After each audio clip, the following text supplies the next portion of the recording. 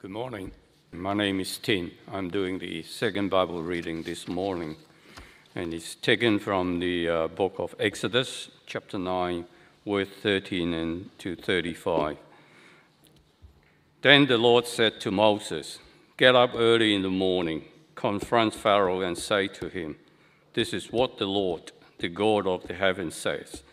Let my people go so that they may worship me. Or this time I will send the full force of my plagues against you and against your official and your people, so you may know that there is no one like me in all the earth. For by now I could have stretched out my hand and struck you and your people with a plague that would have wiped you off the earth. But I have raised you up for this very purpose, that I might show you my power, and that my name might be proclaimed in all the earth. You still set yourself against my people and will not let them go. Therefore, at this time tomorrow, I will send the worst hailstorm that has ever fallen in Egypt, from the day it was found till now. Give an order now to bring your livestock and everything you have in the field to a place of shelter, because the hail will fall on every person and animal that has not been brought in and is still out in the field, and they will die. Those officials of Pharaoh who fear the word of the Lord hurry to bring their slave and their livestock inside, but those who ignored the word of the Lord left their slave and livestock in the field. Then the Lord said to Moses, "Stretch out your hand towards the sky, so that hail will fall all over Egypt, on people and animals and on everything growing in the fields of Egypt." When Moses stretched out his staff towards the sky, the Lord sent thunders and hail and lightning flashed down to the ground. So the Lord rained hail on the land of Egypt. Hail fell and lightning flashed back and forth. It was the worst storm in all land of Egypt since it had become a nation. Throughout Egypt, hail struck everything in the field, both people and animal. It beat down everything growing in the field and stripped every tree. The only place it did not hail was the land of Goshen, where the Israelites were. Then Pharaoh summoned Moses and Aaron. "This time I have sinned," he said to them. "The Lord is in the right, and I and my people are in the wrong. Pray to God, for we have enough thunders and hail. I will let you go. You don't have to stay any longer." Moses replied, "When I have gone out of the city, I will spread out my hand in prayer to the Lord. The thunder will stop, and there will be no more hail, so you may know that the earth is the Lord's. But I know that you and your officials still do not fear the Lord. The flax and the barley were destroyed, since the barley had head and the flax was in bloom. That wheat and spelt, however, were not destroyed, because they ripened later." Then Moses left Pharaoh and went out of the city. He spread out his hand towards the Lord. The thunder and the hail stopped, and the rain no longer poured down on the land. When Pharaoh saw that the rain and the hail and the thunder had stopped, he sinned again. He and his officials hardened their hearts. So Pharaoh's heart was hard, and he would not let the Israelites go, just as the Lord had said through Moses. These are the inspired, infallible, and inerrant Word of God. Good morning, everyone. My name's Pete, one of the elders here, and we're coming this morning to a wonderful part of God's Word, and as John said earlier, a very big part of God's Word, 5 whole chapters. And so while I get myself organised, what I'd love you to do to kind of get ourselves ready for this large part of God's Word, turn to one or two people around about you and see how many of the plagues you can name between you. Okay, extra points if you get them in order. And basically, this is just like kids' work, homework. Kids talk homework, right? Celine's already told you what they are. 2 or 3 round about you, 10 plagues. See how many you get. See if you can get them in order. Your time starts now. I'll get your attention back again. I should say too, this is an open book exam, so by all means, grab one of those Bibles in front of you. That'd be very helpful today. We're going to put lots of those verses on the screen today because we're going to be jumping around some big sections. A bit unusual, a bit different to what we usually do, but you'd be really helped, I think, if you were moving in the Bible and looking at those verses as we go. But for now, let me pray and let's hear God's word together. Our Father in heaven, we thank you that your word is written for us to know you in Jesus. We pray, Heavenly Father, this morning that's what would happen. We would know you better. Pray we would tremble before you. We pray we would rejoice to know you. We pray we would delight in the salvation you have won for us in the Lord Jesus Christ. It's in Jesus' name we pray. Amen.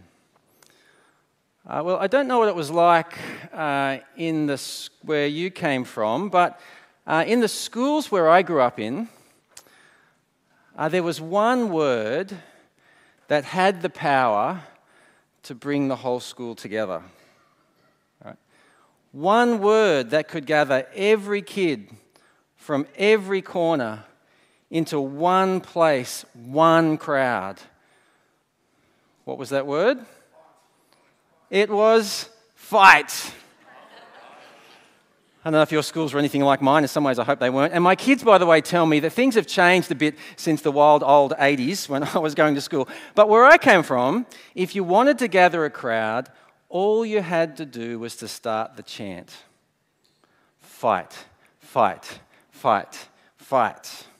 Now, I should say for the record, I was never, ever part of any of those fights, which is probably just as well. I'm pretty sure a fight with me would only have 2 hits, them hitting me hitting the ground. But anyway, that's how it was where I was from. That was the chant to gather the crowd. Fight, fight, fight, fight. And as we come to our Bibles this morning, I want to say to you, that's the chant we hear.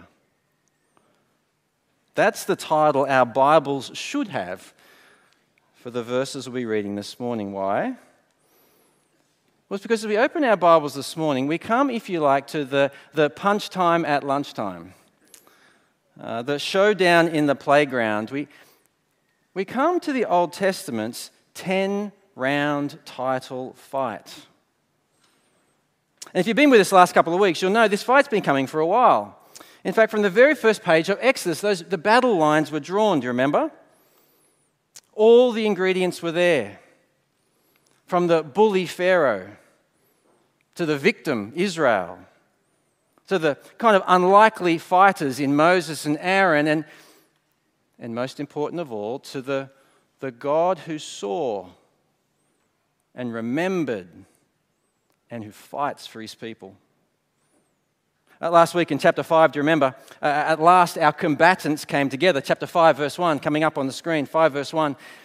Moses and Aaron went to Pharaoh and said, "This is what the Lord, the God of Israel, says. Let my people go." I don't know about you, but I like to imagine this moment like a fight announcer, right? Coming to the center of the ring, holding the mic, declaring aloud, "In the red corner, weighing in at 480 pounds, the ruler of Egypt, the oppressor of God's people, the most powerful man in the world, Pharaoh." If you felt slightly embarrassed as you listen to that, fair thought for me. And then perhaps the crowd boos. And the announcer goes on. "And in the blue corner, weighing in at not very much, 2 old men and a stick." See, to everyone watching this must have seemed like the most horribly mismatched fight between the all-powerful king of Egypt and 2 old men and a stick. And so not surprisingly, verse 2, do you remember again last week, Pharaoh wasn't afraid, right? Not of them. And even more important, not of their God. Verse 2, Pharaoh said, "Who is the Lord that I should obey him. Let Israel go. I do not know the Lord. I will not let Israel go. You know, I'll never forget talking once with a friend who I shared an office with for a couple of years, and we were talking about God's right to rule. In particular, his right to rule him and me. And I'll never forget what my friend said. Do you know what he said, word for word? Who does he think he is? Isn't that wonderfully honest? Who does he think he is? I don't know about you, I think that's not a bad summary of Pharaoh, don't you think? Who does he think he is? I don't know your God. I'm the all-powerful Pharaoh. Who on earth is the Lord? And that's what God will very soon show him, do you see? That's what he'll show to us. That, if you like, is the point of this title fight.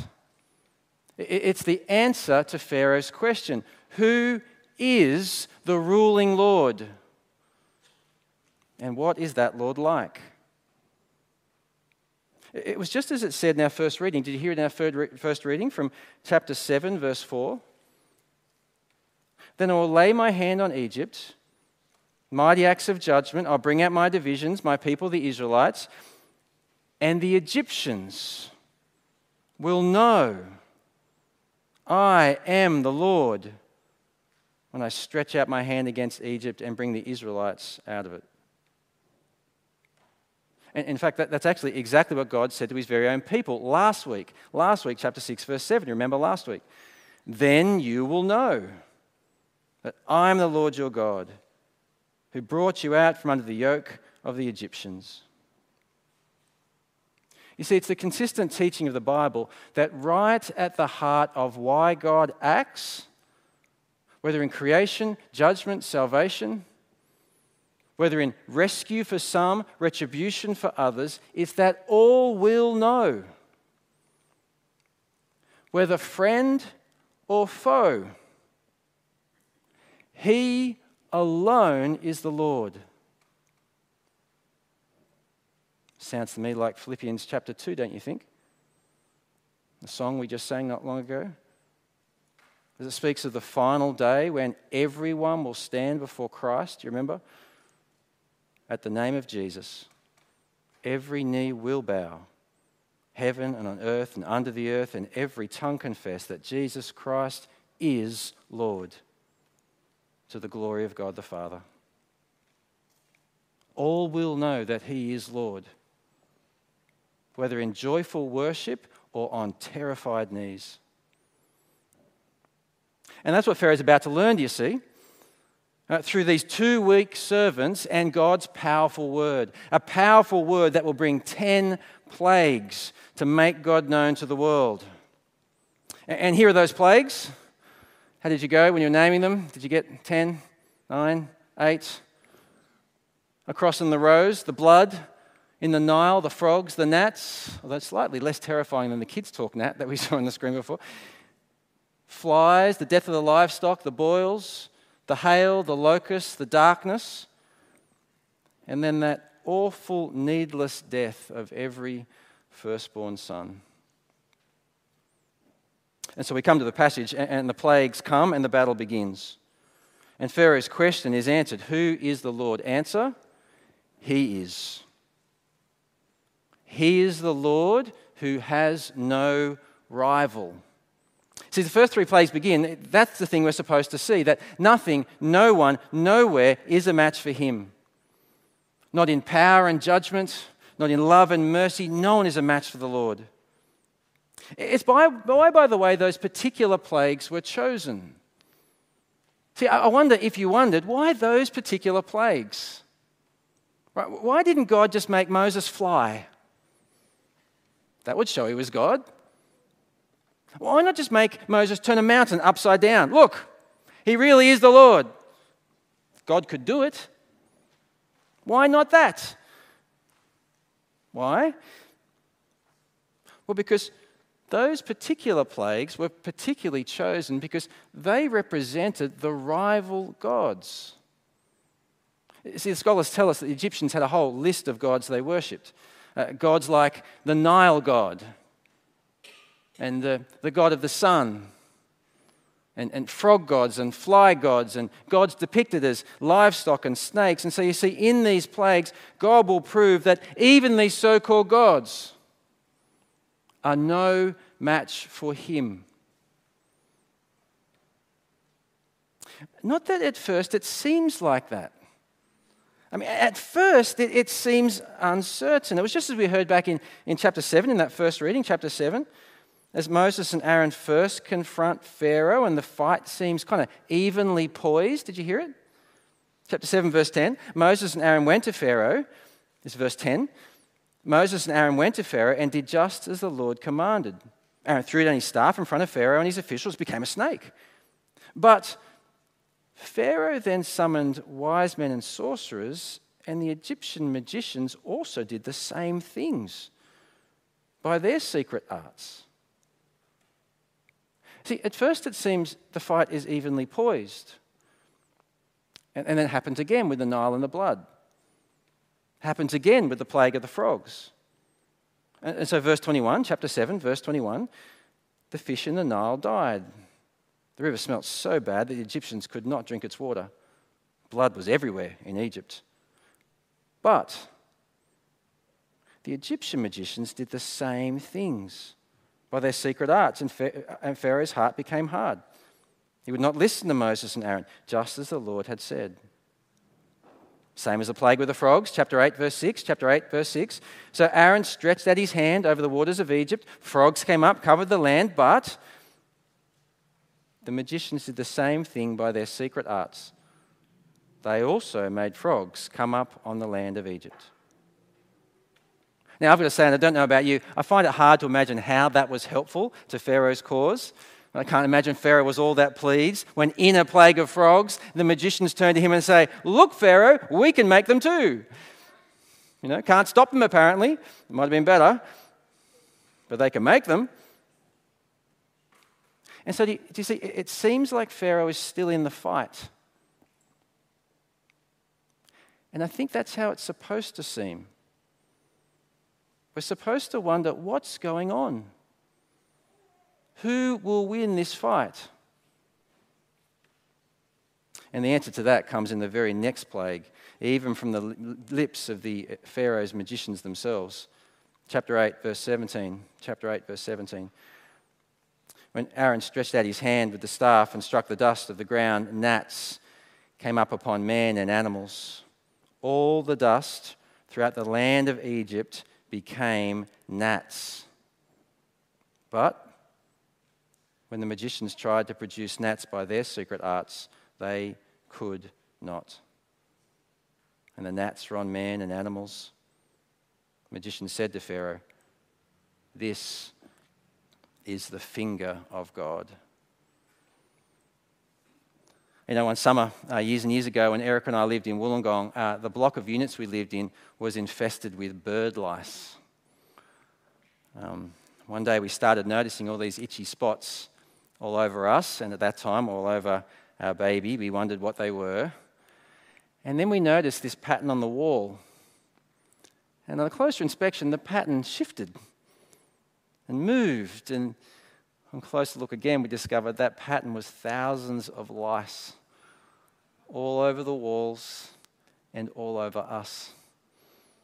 And, you know, even as I wrote this down in preparation for today, I kind of started feeling itchy again behind my... And that's just a hint of what hit the Egyptians. Right, the plague that finally proved they were out of their league. That decisively showed there are no rivals from God. It's just as God himself will say later in that second reading of ours, chapter 9. I wonder if you heard it. He says this: "There is no one like me in all the earth."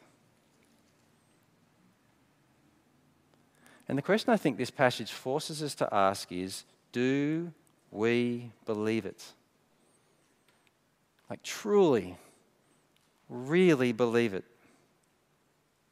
Not just theoretically, practically, right? In those daily decisions of life. And not just in here, but even out there, right? At school, at work, at home. In a world that seems as strong as Pharaoh and just as opposed to God, do we really believe there is no one like him? He is the Lord without rival. And even more important than out there, can I ask, what about in here? With those rival desires, ambitions, and fears that call us to look to them, that call us to listen and live for them, even more than our God. You know, I had a great conversation recently with a student on campus, and she raised the idea of rivals, in particular the rival of others' approval. She said, whose rejection do we fear most? Whose approval do we want most? When push comes to shove, whose opinion of us matters most to us? Because whoever that is, she said, that right there is your God. And I don't know about you, but I was thinking, how insightful, right? This young uni girl. And I was thinking, how challenging from this young uni girl. Whether offline or online, whether in the workplace or this place, whether friend at school or loved one at home, who is that person for me, I thought? Who is that person for you? Whose opinion of us matters most to us, who really is my God? You see, because that should be the Lord, Exodus says. I mean, he is the Lord, Exodus says. He is the Lord without rival. And he is the Lord who protects his people. He's the Lord who protects his people. Now, on one hand, of course, that's the goal of all the plagues, right? They're to make God known, yes, but they're to make him know as he saves his people. His kind of final protective rescue. But see, even before that final rescue comes, right throughout the plague, God is protecting his people. Did you see it? See, as the plagues goes on, God makes clear that only among his people can any be safe from judgment. God especially protects his people when the judgment on Pharaoh falls. And so as the plague of flies comes, what does God say in Exodus chapter 8, verse 22? But on that day I will deal differently with the land of Goshen, where my people live. No swarm of flies will be there, so that you will know that I, the Lord, am in this land. I will make a distinction between my people and your people. Or again with the livestock, chapter 9, verse 4. Chapter 9, verse 4. But the Lord will make a distinction between the livestock of Israel and that of Egypt, so that no animal belonging to the Israelites will die. And then it's the same with the boils, and it's the same with the hail, as we just had read for us, chapter 9, verse 26, 9:26. The only place it did not hail was in the land of Goshen, where the Israelites were. I don't know about you, but as I was reading this, it reminded me of Psalm 2, the end of Psalm 2. Do you remember it? Kiss the Son, lest he be angry and you be destroyed in your way, for his wrath can flare up in a moment. But blessed are all who take refuge in him. You see, the only way to be safe from God's anger is to find your refuge in him. The only way to be safe from God's judgment is to kiss and trust the Son. Why? Well, it's because it's only over those who do that, if you like, his great umbrella is raised. The umbrella of Christ that shields from judgment all who shelter within. And the amazing thing is that even back then, even the Egyptians knew it. Did you see? Chapter 9, verse 20. As God threatens that plague of hail, verse 20, those officials of Pharaoh who feared the word of the Lord hurried to bring their slaves and their livestock inside. But those who ignored the word of the Lord, well, they left their slaves and livestock in the field when the awful plague of hail came down. We were reading this passage in our growth group on Wednesday, and as part of the growth group, we asked one another of the comfort this passage brings to us. What comfort do you get from these verses, we asked? Like what joy does it give to your heart? And do you know what one in the group said? It's the comfort of being among God's people. The comfort of shelter in Christ. I mean, I should be out there, exposed to the plagues. And yet look where he's brought me. Look what he's done, despite what I deserve. How did John put it? John chapter 3, verse 36. Whoever believes in the Son has eternal life, because we have shelter in him. But whoever rejects the Son will not see life, for God's wrath remains on him. And can I say to us in the room, what a warning that is if we are here today and haven't yet sheltered in Christ. And what a comfort that is to know his protection if we already are. You see, who is the Lord? Pharaoh asked. Exodus says he is. He's the Lord who has no rival. He's the Lord who protects his people. And he's the Lord who does it with awful judgment and amazing mercy. See, as the final plagues begin, the emphasis shifts and the point is made about just how awful the plagues are. And so with the plague of hail, as we heard, chapter 9, verse 24, it was the worst storm in all the land of Egypt since it had become a nation. Or with the locusts in chapter 10. They invaded all Egypt, settled down in every area of the country in great numbers.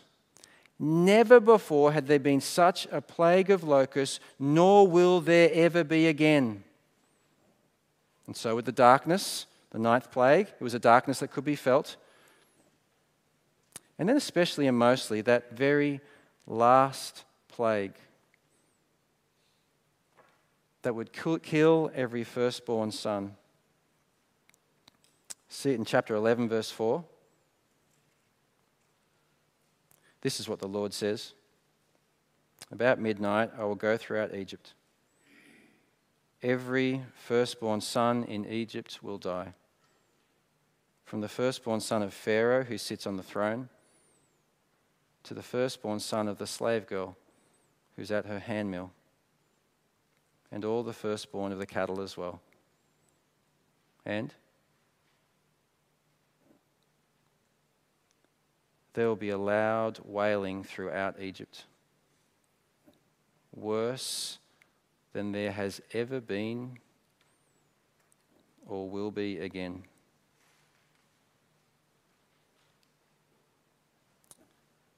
And I wonder, can you even begin to imagine how awful that would be? In fact, let's try now. Can I ask right now that every firstborn male in the room, please raise up one of your hands. I'm a firstborn male. Firstborn males, raise them high. And then the rest of us look around the room. And then imagine the hands up in creche. And imagine the hands up in kids' church. And imagine the hands up tonight in our evening service. And that is just one church.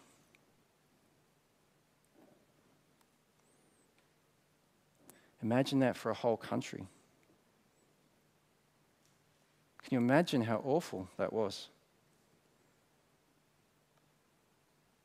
And then can you believe, according to the Bible, that's not even close to how awful it will be when Jesus Christ returns for those who are rejecting him. And then more amazing still, that's not even close to what Jesus faced for us so that we wouldn't have to. And actually, even in this story of the Egyptians and the Exodus, they didn't have to either. Did you notice? It didn't have to be that way for them. Like it doesn't have to be that way for us. Like the doctor who warns you have to stop. If you keep going, this will kill you. Like the emergency walker with hands up raised, stop now, the bridge is out. That's what God's done again and again right throughout these plagues. Before each comes, he gives the warning, there is still time to repent. Even the plagues themselves, they are a warning. There is still time to repent. After all, can I ask you, have you ever wondered why 10 plagues? Why 10, not just one? And then why keep warning before they come? Like, it's to show God's power, yes. It's to make God known, yes. But it's also in particularly to show him like this, the wonderful God of mercy. It's a bit like that parent who threatens to punish. Have you ever seen the one? You know, they come to the kid, you've got till 3. All right, then time's up. And then what do they do next? 1, 2, 2.5, 2 3/4. That's right, 2 7/8. I'm getting try. And that's what God does here, do you see? Even with awful Pharaoh. And even when the plagues do come, did you see it in that reading from chapter 9? He keeps on kind of holding back, keeps on showing them mercy. And then he hears their pleas, even though they don't mean it. And he stops each plague before it wipes them out. And then he warns again and again and again. Why? Well, because that's who our God is. That's what our God does. That's what the plagues are about. It's so that Pharaoh would know, and the Israelites would know, and the world would know, and we would know. This Lord has no rival. This Lord protects his people with awful judgment and amazing mercy. And brothers and sisters, this is the Lord who makes himself known in the person and work of Christ. That one who would come to fight for us against sin and death and the devil. That one who would come to face God's judgment as he died for us on the cross. The one who would come to actually bear these plagues so that we wouldn't have to bear them. The one who came to make God known and to set us, his people, free. See, Pharaoh said, you remember Exodus chapter 5, verse 2, who is the Lord that I should obey him and let his people go? And what does the Bible say? It says his name is Jesus. He is the Lord, the one who came to set his people free. Can I say, brothers and sisters, what a joy it is to know this wonderful Lord. And what an honor it is to live our lives for him. Let's pray about that now. Let's pray. Our Father in heaven, we do thank you. These hundreds and even thousands of years ago, for preparing the way for Jesus, for showing yourself as the Lord who has no rival, the Lord who protects your people with awful judgment, amazing mercy. We thank you, Father, we see these things fulfilled in Christ. We thank you for his fighting for us. We thank you for his death for us, for bearing your wrath that we might find shelter in him. We pray, our Father, every single one of us in this room would. And we pray we would rejoice how wonderful it is to know such a wonderful Saviour in Jesus. And we would therefore live our lives for him. I pray all this for Jesus' sake. Amen.